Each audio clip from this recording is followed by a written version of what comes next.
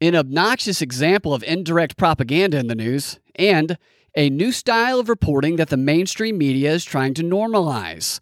You're listening to the Propaganda Report's Drive Time News Blast. I'm Brad Binkley. Indirect propaganda, it's a type of propaganda that when done well, it can go unnoticed by those who are being subjected to it. At the start of World War I, the United States was neutral, and most Americans that were polled wanted to stay that way. The British, however, well, they had different plans for us. They needed the U.S. not just to join the war, but to join it on their side. So they conducted a propaganda operation targeting certain Americans. This was carried out through their wartime propaganda bureau called the Wellington House. What they did was set up basically sleeper cells around the country where they sent well-known and admired writers in the literary world to the U.S. to cozy up to influential Americans in the world of academia, politics, and entertainment. The job of these British writers was to be a bug in the ear of these Americans, to make subtle assertions or comments about the war that portrayed the British favorably and their war efforts as moral. They would also do things like accidentally leaving letters from home or British newspaper clippings that the Wellington House sent them just laying around for their American friends to happen to find. Ones that portrayed atrocities being committed against the British, stuff like that, stuff that would leave a powerful impression on whoever it was that found it, with the goal of all of this being to create what the propaganda literature, so pretentious, calls resonance. So resonance in that propaganda literature, is when the target of a propaganda campaign believes that the propagated idea spontaneously emerged from within them, when the reality is that it was actually planted inside them, basically, through manipulation propaganda tactics. Resonance happens when those targeted don't recognize the outside forces that have been working on them and manipulating them into coming to the conclusion that they have come to. And these British propaganda agents needed these influential Americans to conclude on their own, as if it were their own idea, that joining the war on the side of the British, fighting and dying next to them, was the only choice that America had. Because then they would become evangelists for that position, unknowing mouthpieces for British propaganda. When someone thinks an idea is their own, and they have developed a strong belief in the rightness and necessity of that idea, they don't have to be told to go out and spread the message. They will just do it. And for some of these poor fools, their life's mission will become spreading this message because they think it's their own little brilliant idea. They don't even know they got conned. And this is why the British during World War I targeted those Americans in academia, politics, and entertainment. This is where the most influential people who had the most reach were. And it was certainly interesting that they targeted our celebrities, so to speak, with their celebrities. Their celebrities were the propaganda agents. Interesting wrinkle. More on that a little bit later.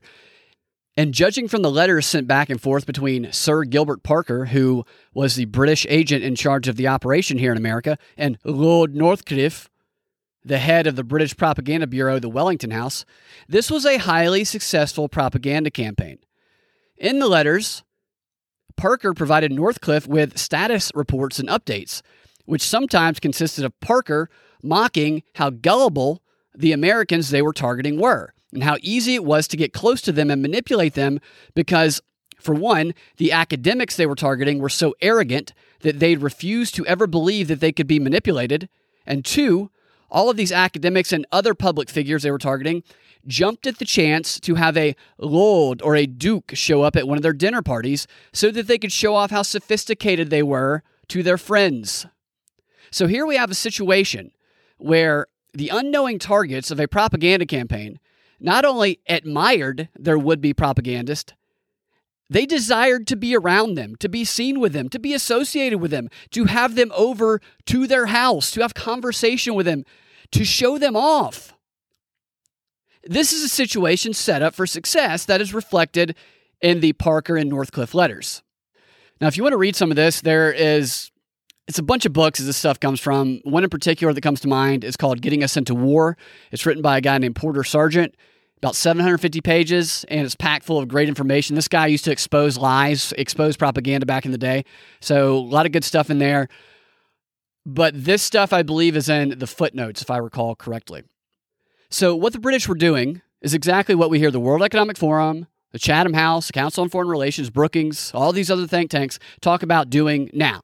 Say that they're doing now and say that they want to do even more of now with even more specificity, which is propagandize target groups through the mouths of influencers or celebrities who already have the trust of that group, even their admiration. Klaus Schwab would love it if they have the admiration of the targeted group. His dome would light up with glee. He'd be so happy because if they have that admiration like the British had of the American targets, then easy peasy on slipping that propaganda in. That's how that works. And we see examples of this all the time in the news. TikTokers getting invited to the White House, coming back, making videos where they're saying basically the same things that Biden says, except we can understand what they're saying, and they have it tweaked a little bit to appeal to their specific target demographic, their needs, their desires, their wants. We see it when celebrities tweet something political that's representing a point of view, and it's going to be likely to influence those who admire that celebrity, who just wish to be around them. We see it when a celebrity might make a video about a specific issue that they at least pretend to care about. Maybe some of them actually do. I don't know. We see it when you get a knock at your door and you open it, and standing there on the other side is Stacey Abrams and Oprah asking you if you've been registered to vote. And they have a clipboard in their hands and they say, we can sign you up right here. You don't have to exert any effort. Just let me put my hand on top of yours and scribble a name down. Come on, Stacey's going to throw you over her shoulder and we're going to walk you down to the precinct and slouch you over the computer and move your arms around and vote for you. You don't have to do anything. It's so super easy and you get to hang out with Oprah. And finally, we see it when Dr. Fauci goes to the Bronx and knocks on people's doors, allegedly. He probably knocked on one door. They filmed it, then he went home. And tries to get that person to go get a vaccine. Hey, it's Dr. Fauci here. You want to go down the street? We'll go get you a vaccine. Where you going? Door slam. I'm Dr. Fauci. I always narrate when a door slams in my face. You better open back up, pal. I'm going to put you down for a J&J shot. Ugh, I sure could use a cereal bowl full of cigarettes right about now. So those are all real examples of this type of British propaganda that we're talking about in World War I just being modernized and used today for a variety of different things. And the Dr. Fauci one was real. He did go to the Bronx, at least in a photo op. I doubt he went to a whole bunch of doors. And he did knock on a door and encourage people to get the vaccine and tell them where they could go to get it. Now, I don't think that effort by Fauci was very successful because they did hype it up, only to not really ever mention it again after it happened.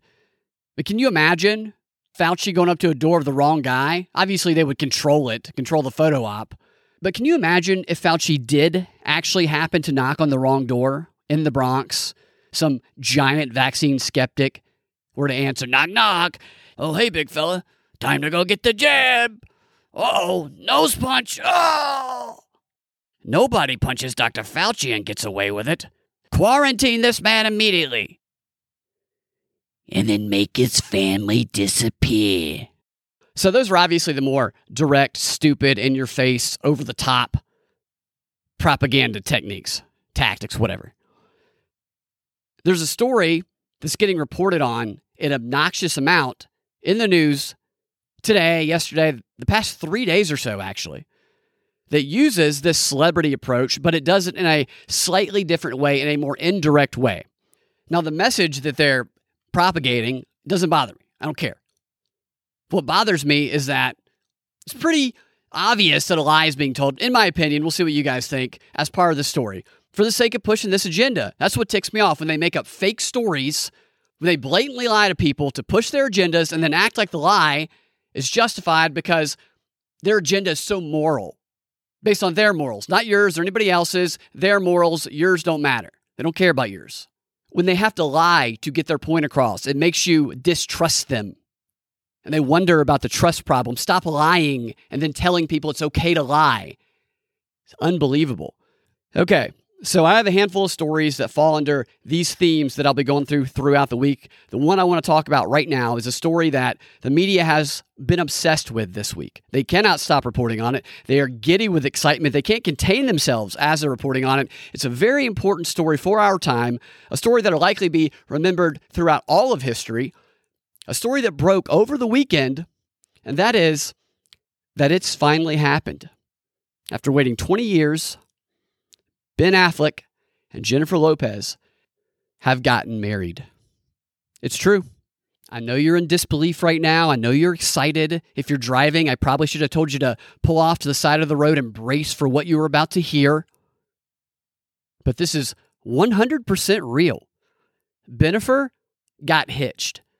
Sad Batman finally tied the knot with Selena. In America, well, it's got the royal couple it's always deserved. What a glorious day. Okay, so if you're anything like me, then you don't give a rat's backside about Ben Affleck or J-Lo and their relationship. You don't care. I don't care. I think it's a stupid story. I don't believe half of it, but that is why I'm interested in it, because I don't believe half of it.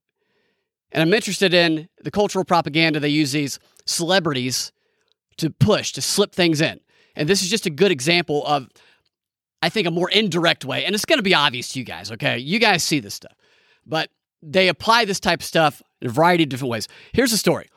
After first getting engaged 20 years ago, then subsequently sleeping with lots of other people, Ben Affleck and J-Lo eventually found each other again.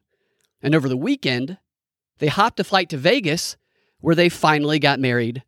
They eloped in a small ceremony at one of those walk-up Elvis-themed chapels, where you typically see drunk strangers whose benders have intertwined getting married right after they've gotten tattoos of each other's names on each other's shoulders. That's where they got married. And as for the honeymoon, I'm not quite sure where they spent that. Probably inside a dumpster behind a seedy hotel. That's my best guess anyway. Could be anywhere, really.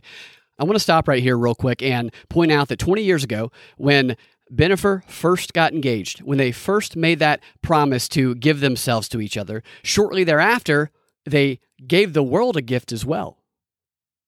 They gave the world Geely, the worst movie of all time. Now, 20 years later, that they have gone through with their promise, they have kept it, and they have officially given themselves to each other. Oh, what gift might they give the world now? Perhaps a sequel. Perhaps Geely 2, which I think would be fitting because this whole thing already feels like a sequel. Feels like a reboot, except they kept the same actors from 20 years ago. I want Geely 2, and I want it now. Okay, so that's what's going on the surface. But I ask you, what's really going on here? Besides the sequel to the worst film of all time, why are they beating us over the head with this story for like 3 days straight at this point? I mean, it's horrible, it's torture, it's so bad that to make myself feel better, I'm considering watching Geely for 24 hours. Why are they exposing people to this story? What's the point? Is it a distraction? Probably. There's probably some of that there. I mean, some Americans do love their royalty, just like the Brits do. And they love getting consumed by whatever these people are doing. So, yeah, there's definitely probably an element of distraction going on there. I think there's some other stuff going on there too, especially tactic-wise, worth looking at. After the wedding, J-Lo detailed an account of her and Ben's big day in her newsletter. This according to TMZ. Here's part of what she said in that newsletter. See if you can spot it. Spot the agenda, the technique, whatever else. Last night we flew to Vegas, stood in line for a license with 4 other couples, all making the same journey to the wedding capital of the world. Behind us, 2 men held hands and held each other. In front of us, a young couple who made the 3-hour drive from Victorville on their daughter's 2nd birthday. All of us wanting the same thing, for our world to recognize us as partners and to declare our love to the world through the ancient and nearly universal symbol of marriage. Okay, that was a nice, heartwarming letter. I don't believe a word of it.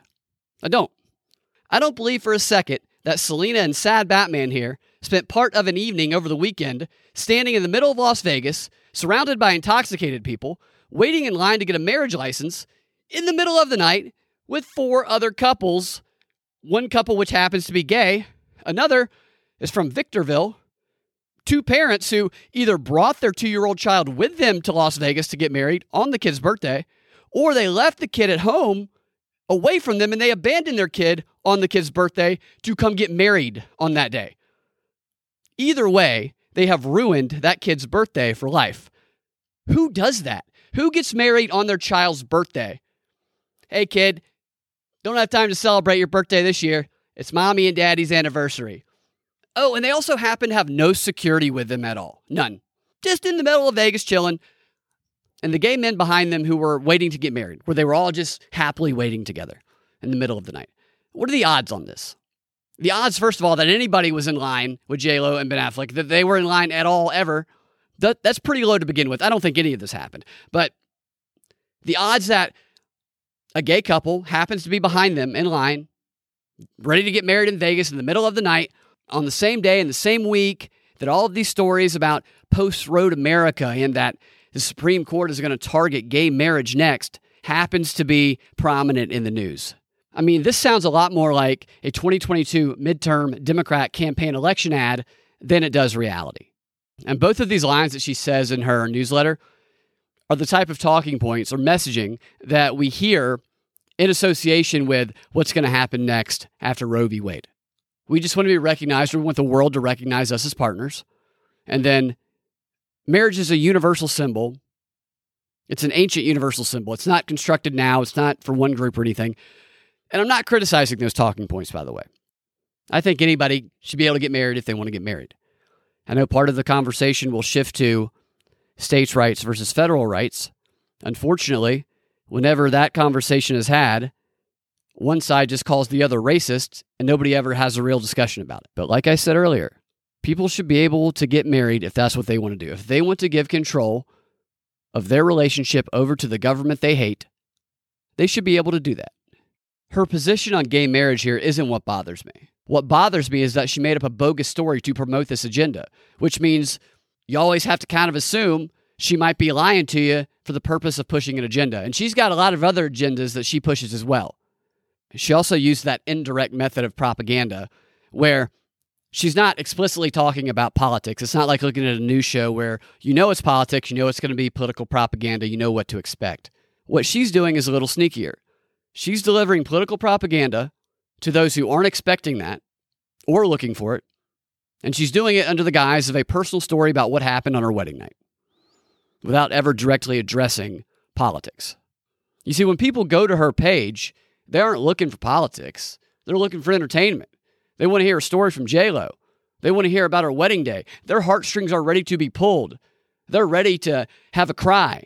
Their mind is wide open. It is ready to receive. It is ready to feel. Their mind does not have its critical analysis, its little soldiers in the brain ready to analyze information that comes in, political information that comes in for deception. Those are asleep. Those guys aren't even in the picture right now when people are going to her page, which leaves them, any of them who trust her so much and admire her, very, very vulnerable to having manipulative information, indoctrination type information put directly into their unconscious mind at will, with no critical faculties analyzing it, with it going straight in. This is why the British employed those admired writers, those well-known writers in the literary world, to come over to America and get close to the academics and the other elites in entertainment, education, politics, who already admired them. Because they knew that these Americans, that their critical faculties would be down, their guard would be let down, while these agents are programming them with information, shaping their perception of reality and the choices they have within that reality, and ultimately their outcome, without them being aware of it at all. And we saw what happened with that outcome for people during World War I. A lot of people went to war, they came back, they learned of the lies and the deception, the fake stories, and they got upset. They were duped and they were mad about it, and they became disillusioned. This is something that we are all vulnerable to with this technique of using these influencers and these indirect methods of propaganda. In those situations where we're not looking for it and our critical guard is not up, that's when we're most vulnerable, which is why I like to go through stories like this. Even if they're a little bit dumb, stories that showcase the type of techniques that we might not see quite as often, or they might not be as salient as the other more obvious, blatant propaganda techniques. Now, I know this was pretty obvious to read through the messaging to what was really being said here and what was going on, but still, most propaganda nowadays, everything is so political, so overt, so over the top, that the stuff that they really like to use, the stuff that is really effective, this indirect stuff, it can get overlooked. And yet, it's the most dangerous type of propaganda there is. And there ain't no escaping it. I mean, we all get duped sometimes. He who does not get duped is probably always being duped. It's like those professors who thought they were too smart to ever get duped, which is exactly why the Brits went after them first. But it does help. It helps me anyway to look at stories like this and look at the structure and the tactics, how they use it, and then apply that same type of thinking to other stories to draw out those indirect methods. Sometimes they're obvious. Sometimes they're very obvious, but sometimes they're not so obvious. And it's really kind of cool when you are able to kind of pluck something out that maybe you didn't see the first pass you took at the story. It's like solving a puzzle, figuring out the trick. The indirect trick, that's the challenging one to figure out. And when I'm trying to figure out the trick, I also like to look at the person performing the trick, or who appears to be performing it anyway. Maybe they're a puppet, someone else is pulling the strings. But man, some of these people sure do fall in line and consistently deliver similar types of propaganda messages on varying scales at different venues to different audiences. J-Lo is in fact a seasoned propaganda agent. Just about a month ago or so, she was in the news for about a week after she used a gender-neutral pronoun to call her 14-year-old trans kid out onto the stage during a concert where they then sang a super weird song together. Now, obviously, the media marveled over this. They loved it. They were over the moon about it. To them, J-Lo is the best transparent that ever lived, that ever will live, and all other transparents can only hope to one day be a fraction of the transparent that J-Lo is. And that's not all she's been involved in. Back in 2017, she asked pop culture stars to write love letters to the LGBTQ community, which, by the way, and I've talked about this before, but it just seems to me like LGBTQ plus and all that is insulting to people who might be members of that group. Or maybe others say they're members of that group, but maybe they don't want to associate it with it anymore because of the way it's been politicized and used. I mean, it just seems like you're classifying a bunch of different types of people as exactly the same, that they have one opinion, there's nothing different about them, there's nothing individual or unique. They are just one voice, and they share the same beliefs, and they live harmoniously and love each other, and there's no conflict in between them. I'm not buying that. I would find that insulting. Maybe I'm wrong. But here's what I think is going to happen next with this story. I think that J-Lo and Affleck are going to go around the morning talk show circuit together, showing off their wedding rings, telling the story about that night that they got married and what happened.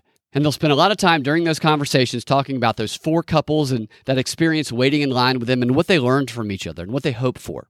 And political themes will emerge, and this will end up being ultimately a messaging campaign for whatever issues are going to be pushing with that on the surface appears to be them just going around telling all these hosts about their wedding day.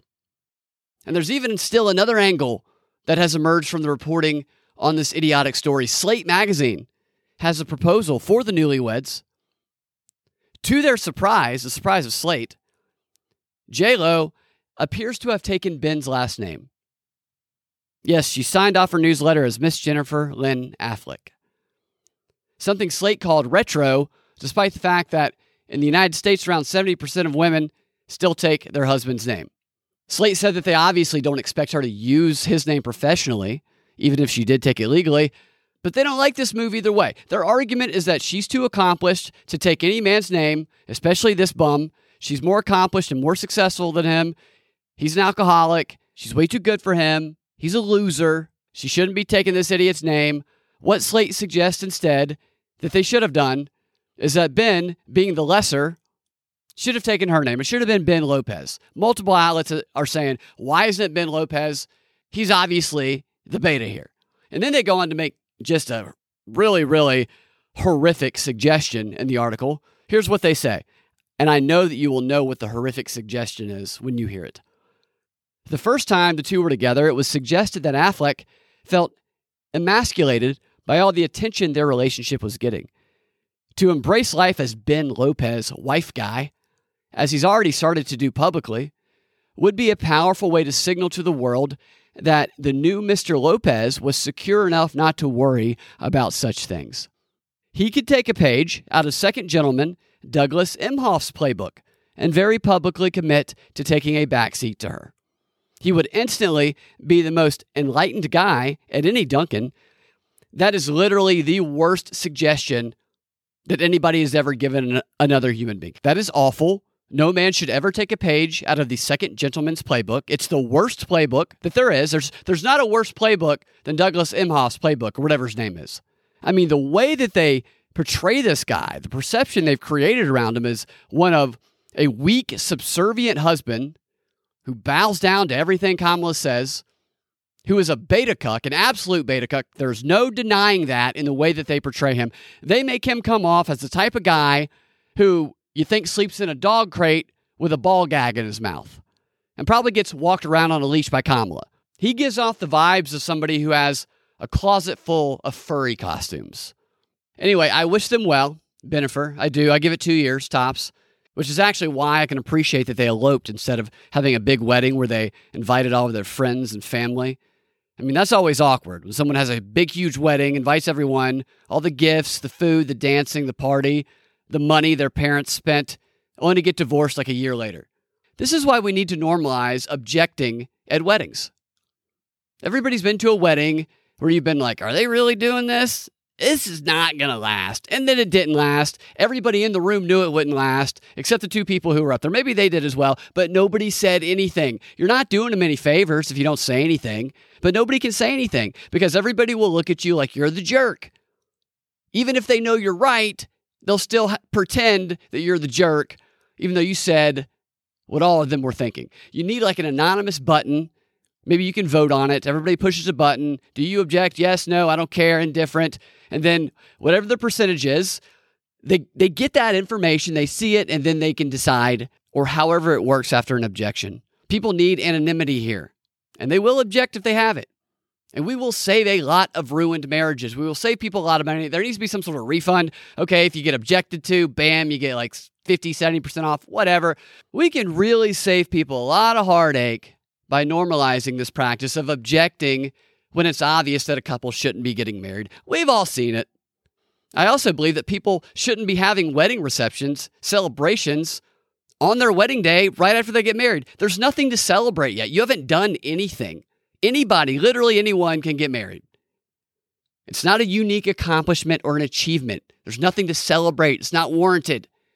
In fact, with roughly half of all marriages in the U.S. ending in a divorce or separation, this according to 2022 data, it seems kind of foolish to have a celebratory reception after the wedding, as half the couples who do this would be celebrating what would ultimately prove to be one of the worst and most financially devastating decisions of their lives. That's nothing to do a chicken dance over. All weddings should end with everyone who attended walking one by one by the bride and groom, calmly, shaking their hands while cautiously wishing them good luck. Good luck. Then, if they're still together after 15 years, then you can have a blowout wedding reception because that's something worthy of celebration right there. That's an accomplishment. Not everyone could do that. That's definitely worth doing a chicken dance for. All right. So look out for that indirect approach to propaganda in the news, the tactic of using indirect propaganda. Look through that surface level stuff and see what is there that is a little more subtle, a little more deceptive, because I think sometimes they're intentionally distracting us with the over-the-top stuff. So see what you notice. Tweet it at me. I'd love to hear your thoughts on it, see what you discover, see what you find. It could be kind of fun finding it. Like I said, it could be like a puzzle. You know, it could be fun. We could all do it ourselves when we watch the news, and then we could report back to each other via Twitter or whatever. You know, like an army of actual fact checkers, you know.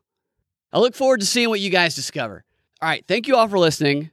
In the DNB XR today, the exclusive content, we're going to be talking about a very controversial story that is on everybody's minds right now, and we're going to be talking about it in the context of this new no questions asked standard of journalism that the media is promoting. And we're going to show you 2 more local news organizations that are controlled from the top and are actually the main sources of the most controversial story going on in the news right now.